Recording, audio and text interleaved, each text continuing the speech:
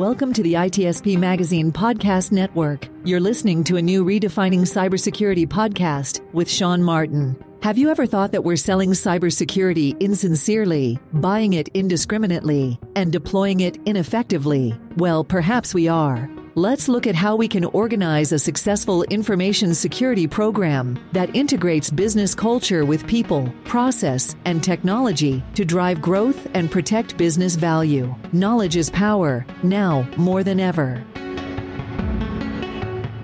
Imperva is the cybersecurity leader whose mission is to protect data and all paths to it with a suite of integrated application and data security solutions. Learn more at imperva.com. Devo unlocks the full value of machine data for the world's most instrumented enterprises. The Devo Data Analytics Platform addresses the explosion in volume of machine data and the crushing demands of algorithms and automation. Learn more at devo.com. Hello, everybody. You're very welcome to a new episode of Redefining Cybersecurity here on the ITSP Magazine Podcast Network. This is Sean Martin, your host, where I get to talk to all kinds of cool people who are many times much smarter than myself, thankfully, and do a lot of research and have a lot of insights into things that help us run our businesses more securely, so we can not just protect the revenue that we generate, but to actually help the business grow and reach their growth objectives. And bottom line is one thing, and if you're spending money paying ransomware, you're not helping the bottom line, even if you do help things grow. And that's what we're going to be talking about today, is the state of ransomware and kind of the culture around that, and maybe some trends that we're seeing that might change how we view and address and respond to ransomware attacks. And I'm thrilled to have Ari Schwartz on. Ari, thanks for joining me today. Thank you for having me, Sean. And this was, as many of my conversations seem to be these days, is driven by a post that you made, which was a result of an article or blog that you wrote, titled "The Path to Banning Ransomware Payments." I thought, this is an interesting topic. Let's see if Ari is willing to join me for a chat, and you agreed. So thanks for joining me for this. I'm excited to get into the nuts and bolts of it. Before we do, a few words from you, kind of a view of your background, some of the things you've been involved with, and we'll go from there. Sure. So I started working on tech policy probably around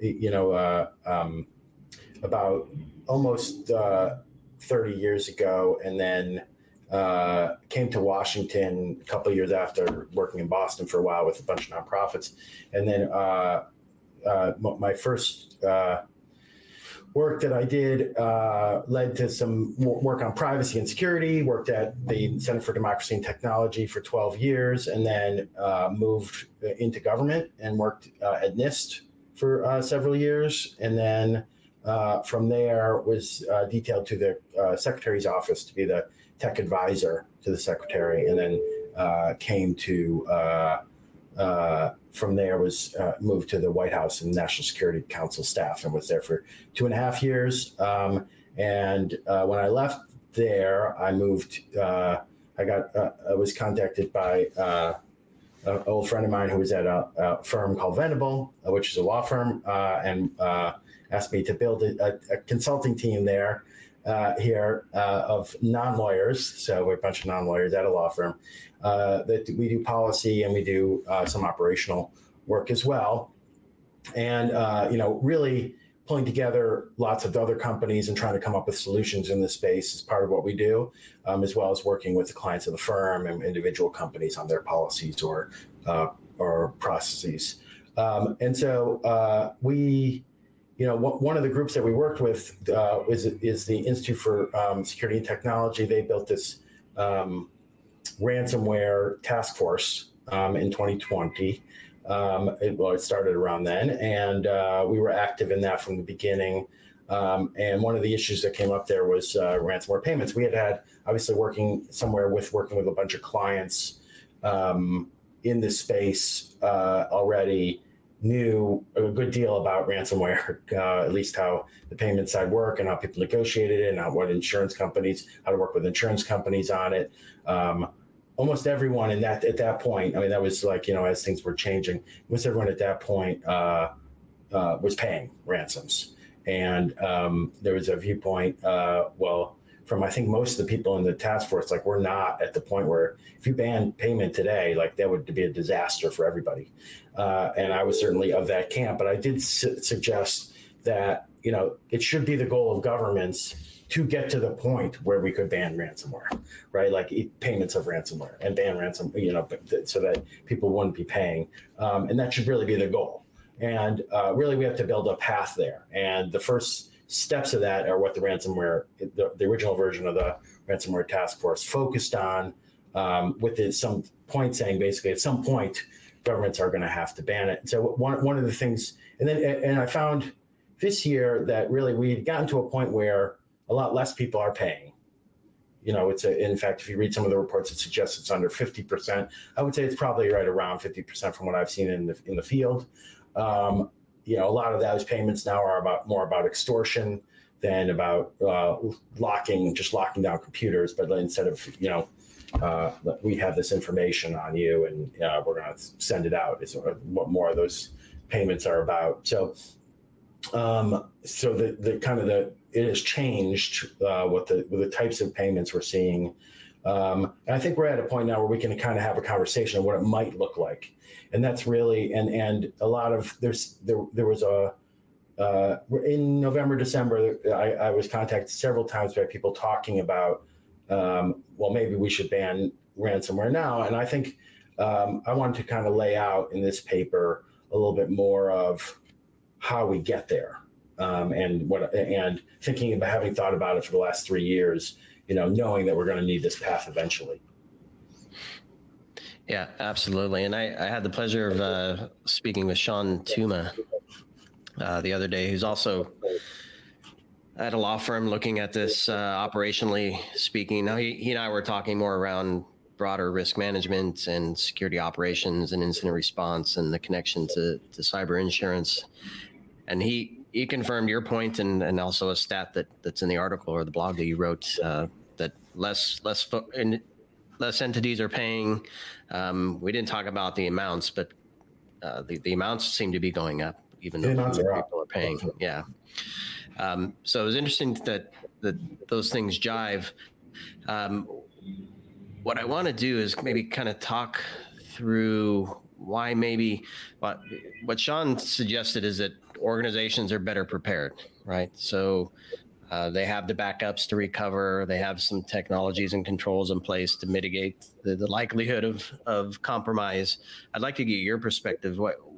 Why fewer are paying? Are they more prepared? And then what about the other half? I think they are more prepared. I think if people are more prepared, I think there has been a new focus from government and from private sector on combating ransomware. So there's a lot more information being shared about the threat actors and about their techniques, a lot more tools being built to stop the specific techniques that we saw in the past. So that's why you see a shift in the way that what the actors are doing. That we've seen some lot less reputable people, or people who in the bad guys are basically not honoring, not coming back, or so if you pay them, they can just come right back, right? And so we've seen some of that. We've seen cases where the keys don't work when you get them, even though you paid for them, which may or may not be the fault of the bad guy. I mean, they might think they're giving you a key that works, but because of the changes that they've made in the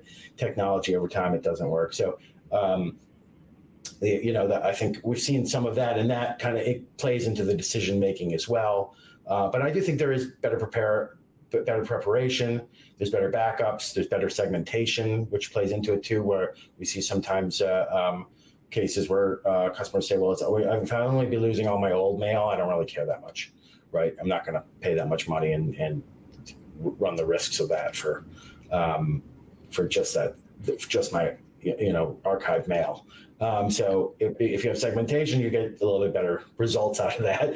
But backups obviously are key there too, and that's what Covert says in their report about this is that the backups play a key role.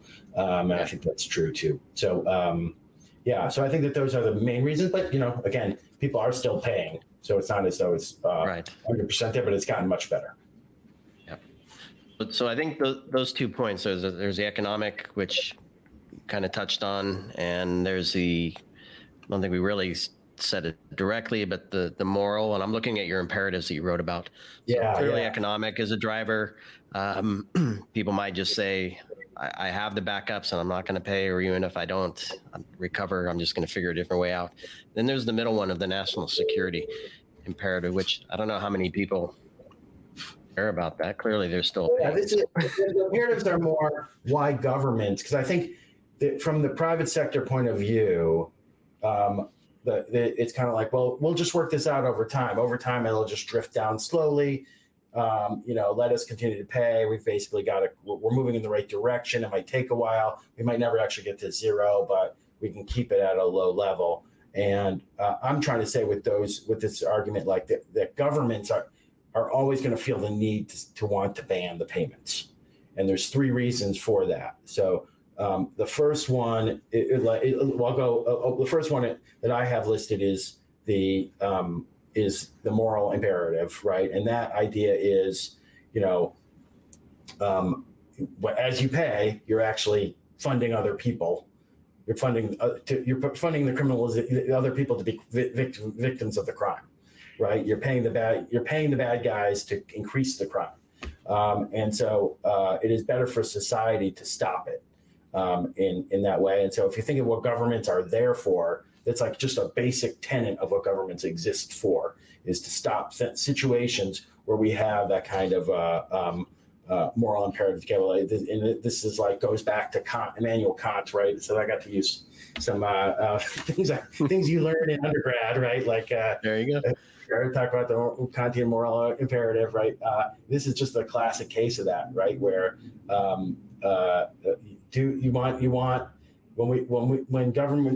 when the rational act in a situation is to do the thing that's wrong for society, and everyone has to do that, it's government's job to come in and step in and make sure that it is not the wrong thing to do, that the rational thing to do is the right thing for society, right? So is the way to put that. That's where we see that, some people might make that determination on their own that they shouldn't do it, but for the most case, that's not going to be their driver. They're going to make the rational decision, which in 2020 always was to pay. Now there's a little bit more of a choice in the situation. But that moral imperative still exists in a lot of cases. Then there's the national security imperatives from a government's point of view. And so, and this is why governments didn't care, right? A lot of governments didn't care until 2021 or so, when they started to see that this was funding government actions in particular. And so particularly we saw, there was discussion about this with North Korea, that North Korean actors were involved and looking to make money off of ransomware. But we've also seen it from some of the actors that work with Russia. Even if the Russian government isn't actively using it to fund the Russian government, they might be using it. The actors that spend most of their time doing ransomware can come over and help the Russian government with something else on the side, or the Chinese or the Iranians. We've seen flirt with it. So I think it is something that has come up quite a bit, and that got governments a lot more interested, and gets national security side of the house more active on the issue. And they're always looking, if we can come in with a law to solve the situation, they're gonna be in favor of that. And then the economic one, which I think is the more straightforward one for most people, which is just a total drain on the society. It's all black market, no upside for most legitimate economy. So all 3 of those things, I think, play into the way a government thinks about it. Now, the rational thing to do in 2020 was to pay, right? Even despite all those things, right? And that's really, I think, the driver where the tension comes in is, people are thinking about this from a rational perspective, totally rational perspective. I mean that from the philosophical sense of the word, not the not crazy sense of the way it's generally used in society, right? So, but the rational act was to pay. And now we're getting to the point where that may or may not be the case. And the question is, how do we tip it a little bit more so that it's not the rational thing to do anymore, so that more people start doing it. And then we can get that number down with some government action involved faster than it would just on its own. Yeah. And let's talk through, there are 4 points there that you suggest lead us to a place where it becomes rational, right? We reach a point where the right and expected and comfortable, we'll say, thing to do is to not pay. And the government gets involved to help with that. So ransomware bans, right? They think, well, you're going to go to jail if you pay the fine, right? And I think, and some people have suggested that directly, like, if you pay a fine, or you pay the ransomware, you should go straight to jail for paying the ransomware. That would solve the problem. We made it a criminal act. I don't like the idea of criminalizing the way a victim has to respond, and even for the government to kind of make that determination, especially when it has been the rational thing to do for until now, right? No other choice except the one that now is unlawful, and one can be penalized for it. That's right. Both situations are bad. Yeah.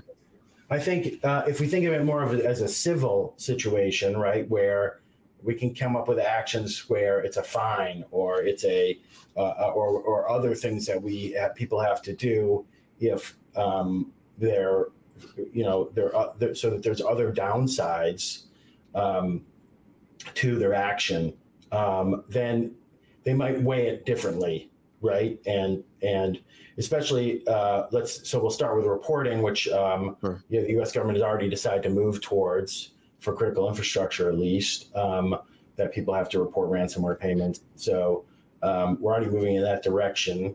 And then the second one that I have there that I don't think has I hadn't heard before this, but has come up in other contexts, is to have government security oversight for companies that pay. So if you pay a ransom, that's fine, but then you also enter into a 20-year agreement with the Federal Trade Commission, as they do for binding decisions, binding agreements that they come into with companies that have had big security problems in the past, have a pattern or practice of lack of security, right? So I give the Federal Trade Commission as an example. There could be some other government agency probably, but I like the idea of having it be an independent regulatory body that is the one that's kind of overseeing that effort, and have them make that determination and run that program, especially one that has had success doing that in the past. Then the other one is the one I raised before, where you could give fines, right? Where you could just add in, some flat amount, or it could be the same amount that you pay the criminal. You have to pay to the federal government, and that's used into the program for helping companies turn around their security and put back into security, et cetera. And then for criminal charges is the last one I have on there. And again, I don't like the idea of victimizing people. What I would say is, if you purposely tried to subvert this system, you weren't reporting it, and you were purposely trying to shove this underground, then it becomes a criminal case. So we're trying to get this all above board as much as we can, turn it more into a civil act, and et cetera. No, I'm going to raise this point. It's not in your list. I believe all four. Let me double check it. All four of those are, victim reports, victim gets oversight, victim pays fines, victim perhaps has criminal charges. I'm going to bring up a point that I've heard, I don't know, probably 15 years ago, maybe, at least 15 years ago, that I don't know if you know Jeremiah Grossman, pitched this idea or presented this idea or concept of security warranties. I think he calls it software warranties, but where the vendors claiming to provide the protections are liable to some extent for the failure of their systems to protect against what they're supposed to protect against, in this case, ransomware. I'm wondering what your thoughts on that. I know it's not part of what you wrote about. Just any thoughts on how that fits in, perhaps, as a way to incentivize? there's actually an interesting effort right now in the federal government where they're having contractors that sell software to the U.S. government self-attest that their security does what they say it does, right, and meets certain security standards based on the NIST SSDF, right? So they're going to self-attest to that, and then that puts them on the hook for being liable just by saying under the Fraud Act of selling it to the government. You've said that this thing does what you say it does. If it doesn't meet those standards, then you get it. To me, that's probably moving us closer in the right direction than something we could do on ransomware payments, because on the ransomware payment side, I think it's going to be hard to figure out what failed and why it failed, and whether it's whose error it was, and if we have to do that for each case. We're going to end up with a lot of litigation around that front, right? As opposed to, so I don't think you get quite to the answer that you'd hope you would, even though I understand the desire to move more liability to the vendors themselves. So I think, I would like to see more of a move towards us coming up with this, what the standards should be for software, and having the companies commit to those standards, and then holding them accountable for that separately from what happens to victims on the side of that. So the victims might be able to, have liability standards against the companies as well, but we're just trying to stop payments, right? That is the point. Is why don't you take you have a choice. You should. Yep. You have a choice to protect yourself better and have levels of resilience, and you have a choice of once you get hit, like do you fight or do you not fight? We're just trying to tip the balance a little more towards you should fight, right? And then so it's somewhat of a different set of discussions, even though it's a related area, right? Right. Yeah, so I have two burning questions. One is in relation to the standards and perhaps audits and certifications and whatnot, which I think might fit into the last point of your article in terms of exceptions. And there's probably more to it than what I'm thinking of there. And then the other is the role of cyber insurance in this equation. Do you have any thoughts there? On the standard side, as well, on the standard side. I think you look at the NIST cybersecurity framework and what profile would be for each sector, and then have them work off of that. Like we've seen the FTC promote that idea in the past in these kind of situations. I think that's probably the direction that I would put it toward, but I think we want to leave it open, as time goes on, if these change. So I would leave it open to the FTC to kind of make that determination. But I personally lean towards the idea of continuing down the path that they've already started on and working with the NIST cybersecurity framework, which has generally been embraced for these kind of situations. And then they actually have a ransomware profile under the NIST cybersecurity framework. So you could just focus on the ransomware profile, right, which works for any industry. And then on insurance, I mean, I did leave that question out. I think that it's still a very good one. I sort of, the more talking to the insurance company, some of the insurance companies after I published it, I've sort of gone back and forth a little bit about what the role should be. So I think there is a question as to whether you say, I think one thing we want to be sure of is that insurance doesn't cover everything involved here, that the insurance isn't paying the government in particular, right? So maybe like I was thinking, my first thought was we could have the insurance, you could still get insurance to cover the payment to the bad actor, right? Even though we consider it to be illegal in a civil sense, you could still get a coverage to do that if you need it. I think we could also, but I think there's another approach to it too, where you say that the exemption is given in a case-by-case basis, and it's based on loss of life or major economic harm. right? And the government is making a determination about whether you would have loss of life or major economic harm. And then you could say, well, in those cases, companies that might be in those situations could get insurance, but they would have to get the approval of the government in order to get the insurance, which I think would be, that makes that insurance rarely used, but it does give people, in super terrible situations, the ability to get it paid for. So I'm still between those two kind of viewpoints on like how does insurance fit into this discussion. You don't want to be in the situation we were in 2020 where insurance was actually fueling ransomware growth. Right.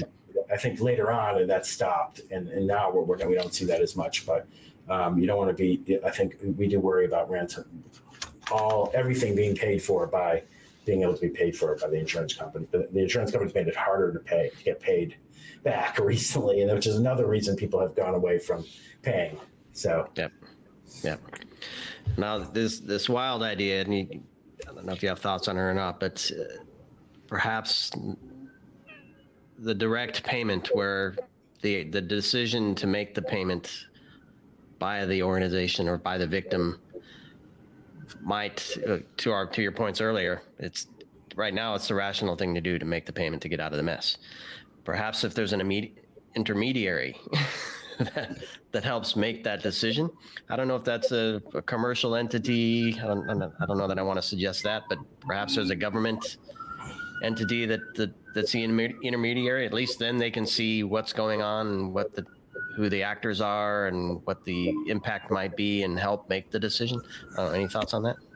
Yeah, I mean, so there have been these intermediaries that have worked to negotiate the payments. And there's been some concern about those intermediaries. There's been some that have thought to have been too close to the bad actors and like grown too close to them and like worked out deals with them.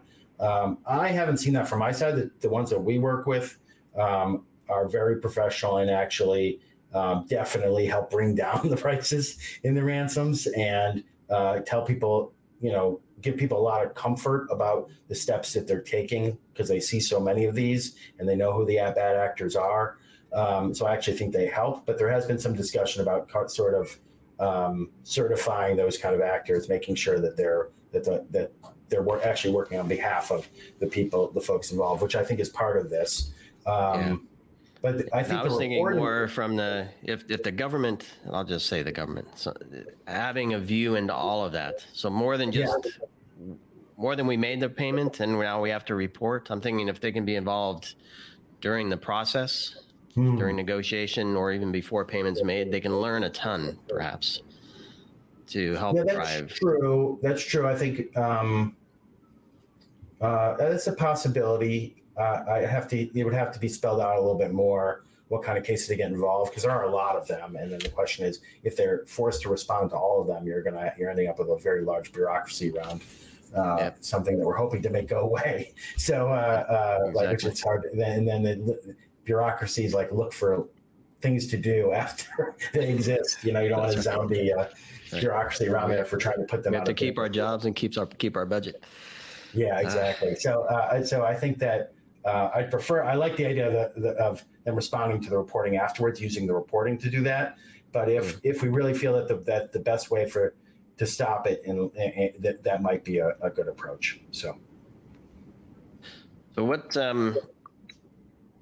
are some of the cases where an exception might be made, assuming we get to a banned state?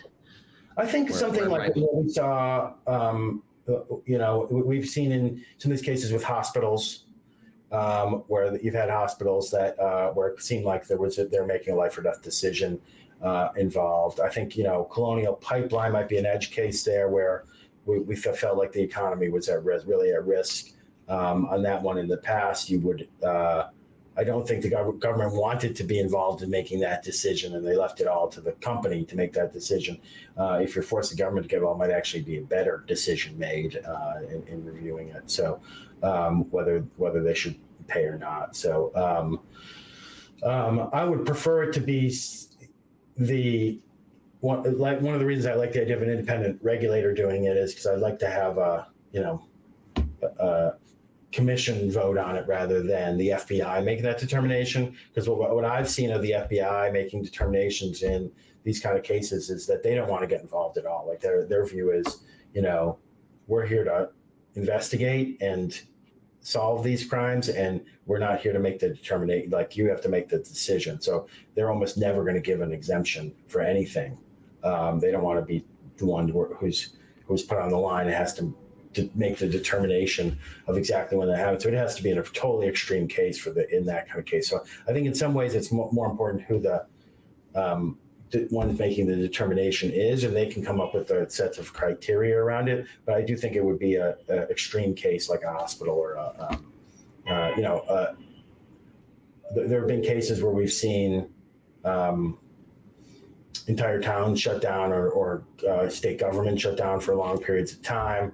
So I think that, what's the economic harm to that town and state to make that determination? It might be worth keeping them down and have them kind of work their way out of it themselves, not pay.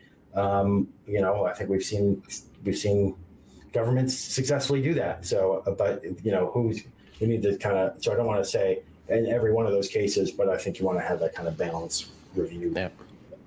Yeah, the first thing comes to mind is if it's critical and they get the exception, they become an even bigger target because then the criminals know, well, those are the only ones that get to pay, so we may as well target them.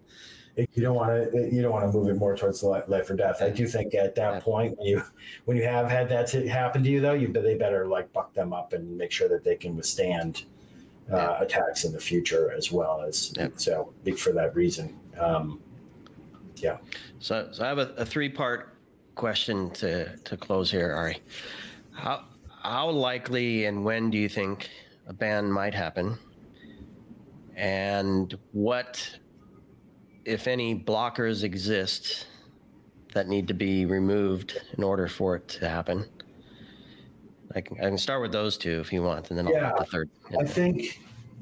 I think that eventually it will happen. I think countries will do it. I mean, we ban a similar situation as we ban payments to terrorists, kidnappings, payments to terrorism, right? And pretty much most countries do that at this point. So I think once you see one country start to do it and come up with a successful approach to it, there'll be dominoes. Other countries will pick up on that. So the question is more how long will that take? And I'm not totally sure, but I think probably within the next 3 to 5 years, we'll start to see countries come up with approaches on that. And then I think we need a law passed in this case for it to happen, because there's no one that really has the authority to do some of the things that I'm spelling out here. Even if it were that they did take the criminal ban, you would have to add it to the list of things that were already existed in that criminal statute. So I think you probably need legislation and go through Congress in the U.S. for sure. You see that at a federal level versus a state. I know some of the states have been aggressive for other things. Yeah, a state could do it. I think it would be sort of weird. It would. You can pay this in California, but you can't pay it in Oregon, right? That would be weird. But it is, and I think people probably would push, for interstate.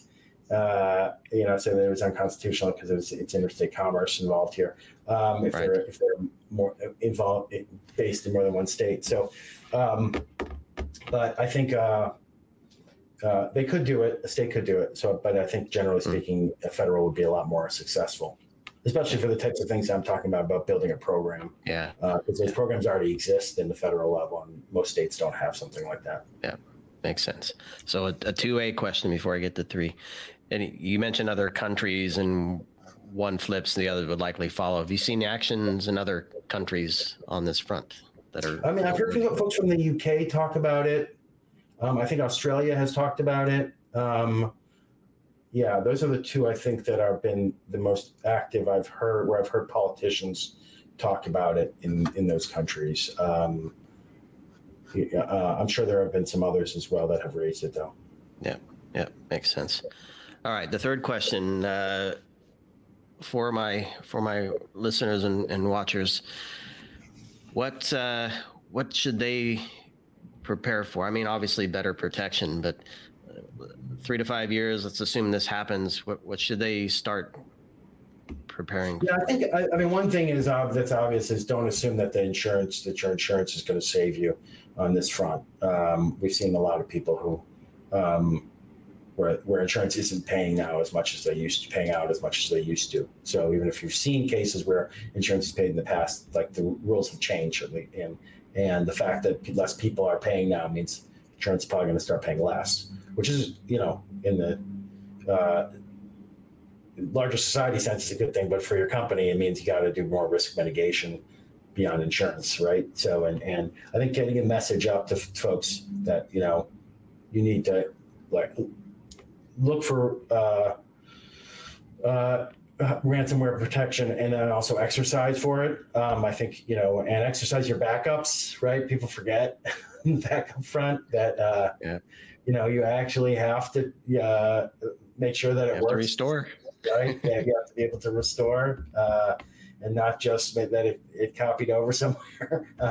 So that we've seen a lot of failures on that front too. So I think those are the main sets, but and, segmentation, obviously, as I said before, too, being a big one in this regard too. So I think those are the kind of mitigating factors, and then just the general set cyber controls out there.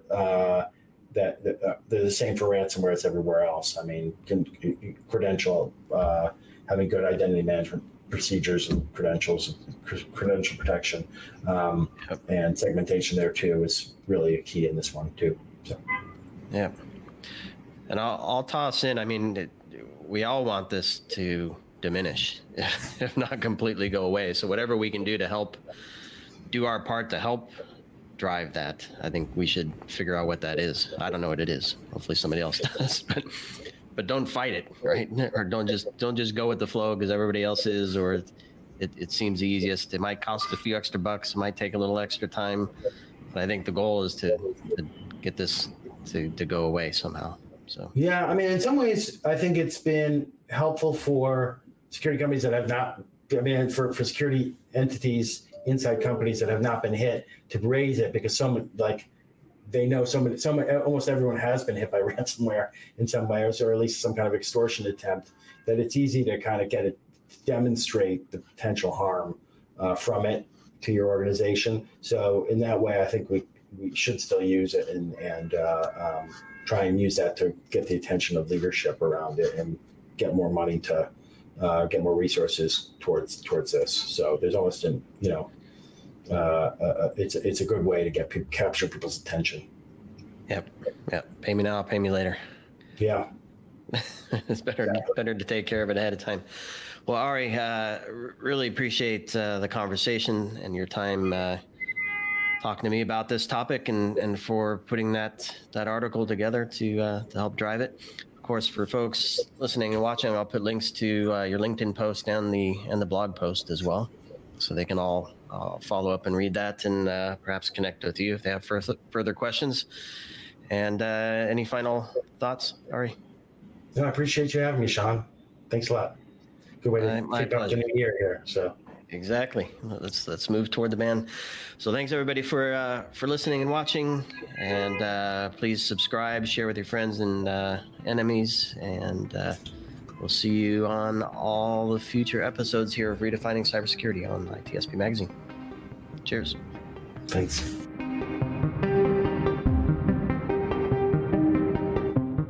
Devo unlocks the full value of machine data for the world's most instrumented enterprises. The Devo Data Analytics Platform addresses the explosion in volume of machine data and the crushing demands of algorithms and automation. Learn more at devo.com. Imperva is the cybersecurity leader whose mission is to protect data and all paths to it with a suite of integrated application and data security solutions. Learn more at imperva.com.